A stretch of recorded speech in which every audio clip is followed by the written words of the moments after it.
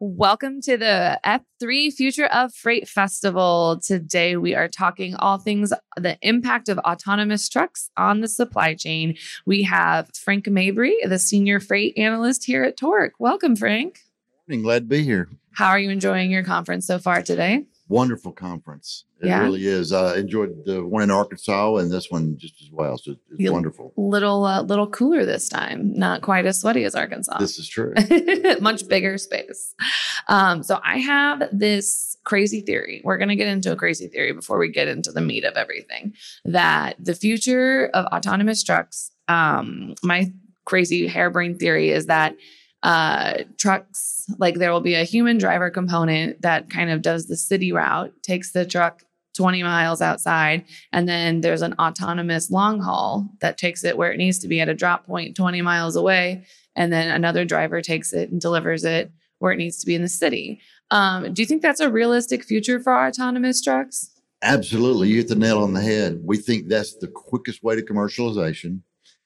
And it's also the quickest way for, a lot of companies used to, 20 years ago, you wanted the long haul. Now for driver retention, you want to keep your drivers close to home so they can be home at night. So why not let the autonomous truck do the heavy lifting on the middle mile? That was kind of what I was thinking, because like everywhere you go, like for like the last 10 years, everyone's been like, oh, we have a driver shortage, or it's hard to maintain drivers. Stuff like endless list of things. And drivers are always complaining that there's not, like, they never know when they're going to be home. They'll be gone for maybe what they thought was 2 days at a time. And suddenly it's 2 weeks. It's kind of hard to plan their life around it. So that's why I was like, well, it's also a lot easier to have an autonomous truck just drive on a highway and keep driving on a highway. They don't have to account for pedestrians and city streets and city traffic. Absolutely. And, one clarification, a lot of people say, oh, well, surface streets and all that. Our trucks do surface streets just fine. It's not a problem. However, for an autonomous vehicle, everything has to be mapped out. It has to know what its mission is, where it's going. Every road has to be mapped. And hey, there's a lot of roads in the United States. So if you're out, for our business model is, we're an independent subsidiary of Daimler Trucks. So our core competency is building the software, building the trucks. We want to sell them to a trucking company. Their core competency, they know how to run freight. So you're not going to see a Torque trucking company that's out there. Like I said, we want to stick to our core competency and then help them mold and collaborate with their different departments to build their freight network. So on your synopsis right there, what if you're a trucking company, you're based in Dallas, and you've got a customer that keeps bugging you to take these loads to California? Well, you don't want to send your drivers to California. Well, all of a sudden, autonomous vehicles gives you another mode to service your customers. It really does. It's kind of like not a full commitment of like, oh, my driver's going to be gone for a long time. It's just like, this is another option. It's not, I don't see it as something that's like replacing drivers. It's a added feature and added benefit. Absolutely not. If you want to be a truck driver and you want to retire as a truck driver, go for it. It's always going to be there. You're not going to see it take over anything like that in our lifetime. No. Probably any lifetime. Now the networks are going to grow. After commercialization, one of the things that I do is we're always looking not only for phase one, where you put the first trucks, but what's going to be phase two? What's going to be phase three? How can we expand the best and offer the services out there to cover more ground, cover more freight? So that kind of leads me into our next question. We've seen more and more companies have successful autonomous runs. Like they are able to do it like with the police department following them, or there's a supervisor vehicle. As more and more companies complete these successful autonomous runs and show that, this technology is good, it's safe, everyone's fine, the freight gets delivered in one piece, just like it would normally. What are some of those next steps that we as like an industry can look for and keep an eye on? Because there's still the whole problem of legislation and how to kind of, check the trucks, but what kind of steps can we expect next to kind of see? Well, that's just it. Hopefully the police won't be following us everywhere, but But the next steps are going to be there's still a lot to do. Technology is still evolving, and you won't see an autonomous vehicle go commercial until it's safe. I mean, at least not from Torque. When it's safe, hopefully not from anyone, if we're being honest. When it's safe for your family, my family, for everybody to be beside that truck, to be on the road with no human interaction whatsoever, that's when you'll see that. So for us right now, we're trying to get our name out there a little bit. But we've had our head down perfecting the technology, perfecting working with Daimler and designing the truck from the chassis up so that it is specifically designed for autonomous trucking. So kind of like that whole, you got to crawl before you can walk kind of thing. You guys are really setting a good foundation that you can then build on.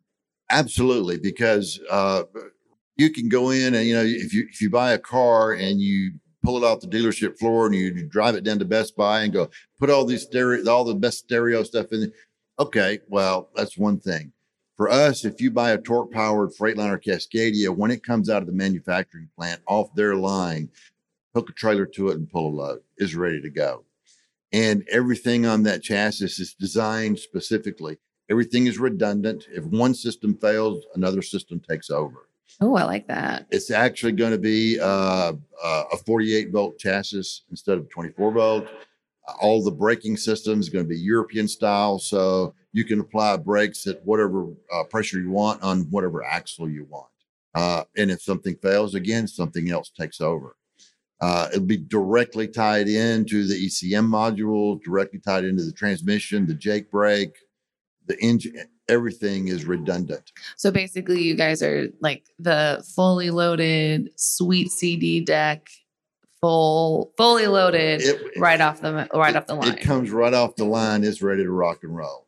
Now, one of the things that we do on the strategy team at Torque is we look at everything from every angle that we can possibly look at.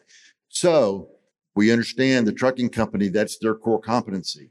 However, this is new technology. So what we'll do is we're trying to have ideas and not only just how you build your hub, but if you want a gravel lot and a little trailer on the side, okay, this is how much it would cost you. This is what we would suggest. Here's how you receive and launch the vehicles. But if you want the most modern hub that men can buy, okay, here are all the components. We'll happily sell you the fully loaded package, but if you want the base model, we've got that too. Well, not us. We're just selling the trucks, but we'll help you source the components. And, if you want, Bluetooth technology, RFID, if you want autonomous yard trucks, there's companies out there to provide that. And we're trying to be able to lead our customers and help them be successful and integrate autonomous trucks into their company. So this kind of touches on something I was going to bring up next. Why is it that the future of autonomous trucks and everything like that in the supply chain, why is that so dependent on companies working together? Kind of like you said, like you guys are just a part of the solution. So why is it so much more in autonomous versus a standard dry van or a reefer unit? Like why is autonomous so much more reliant on people working collaboratively? Because it's really a new mode of transportation. It's going to be, and we're very cognizant of to go commercial and really scale to the level that we want to scale with is, it's going to be more expensive. You're going to have, up front, it'll be more expensive, but the truck will last longer. We're thinking maintenance is going to be a whole lot less because it drives more consistent. You're not going to have a human slamming on brakes or, oh my God, that truck in front of me is going 64. I want to go 65. So I've got to, get around it. You're not going to have the road rage. So your maintenance costs will be lower. And you won't have someone riding their brakes down a mountain constantly. You won't have that. Is when the truck it already knows exactly what it's going to do. So before it gets there, it's in the gear that it's supposed to be in. It's in the Jake brake setting it's supposed to be in. And it's a whole lot smoother. So again, your maintenance is going to be lower, but that upfront cost is going to be a little bit higher. So it's kind of like a short-term sacrifice, long-term gain situation. Absolutely. You've got to have that vision for the long term because your truck's going to last longer. That's changing a little bit now with sourcing materials. Trucking companies are making plans to keep their trucks a little longer, but even at 350 to say 500,000 miles, that's one thing. We're really planning to say you can use this autonomous vehicle for 750,000 to 1,000,000 miles. That really kind of justifies the higher upfront cost. Like if I can keep this longer, I can get more use out of it. I know I'm not going to have to put it in a shop as often. I know that like I have kind of like a rough estimate of when I know I'm going to need to service my trucks, give or take a issue here and there. But that's just kind of like it's almost like I can plan for this. I can plan for the unexpected. And if you sell it on the aftermarket, there won't be any wear and tear on the sleeper unit or anything. So how do you see future supply chains evolving with more autonomous? Like you kind of touched on it a little bit, like increased network sizes. But like, what do you kind of see as like the next step forward for supply chains? Because we're not too full autonomous yet. So what's like the next steps for the future? So right now for us, I mean, our trucks are full level 4 autonomous. So we're going to keep our heads down. We're going to keep doing the things that we're doing now, perfecting the technology. You will see us come out and do some trials, some freight runs with different customers, just so that they can see, okay, this is how we might integrate this into our company. This is how we might think of doing what, using the technology, because that collaboration that you just touched on is, okay, companies have switched gears and now they're trying to do more of the hub and spoke and keep their drivers at home.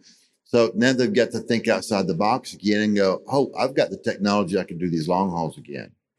And that's going to take time to bring that mentality around and start thinking about how we're going to do that. I mean, long haul load volumes are consistently the ones rejected at the highest rate because, I mean, it's more than 800 miles and that's a long time. That's at least like 3 days of driving. Well, with a driver. With a driver. With an autonomous vehicle, think about this.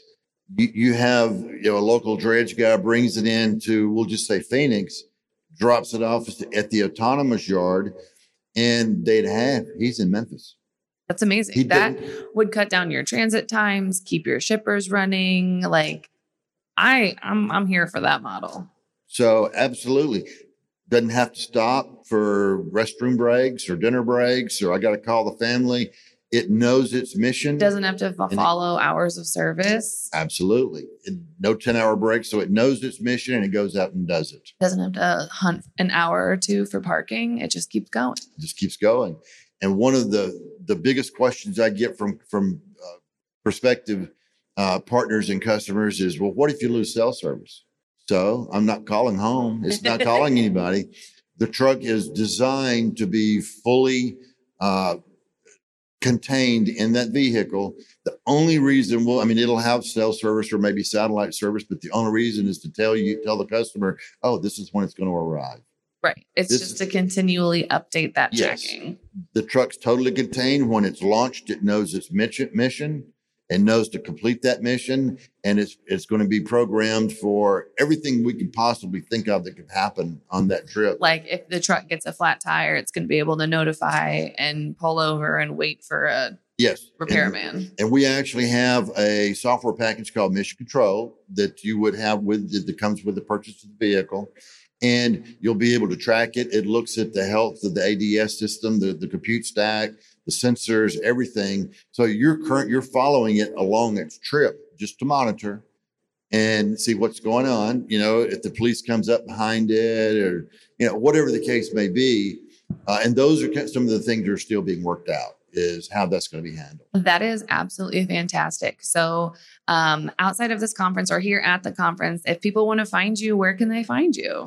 Well, we have a booth here. They can also look at us at, on our website at torque.ai, and we're Twitter, Facebook, all that good stuff.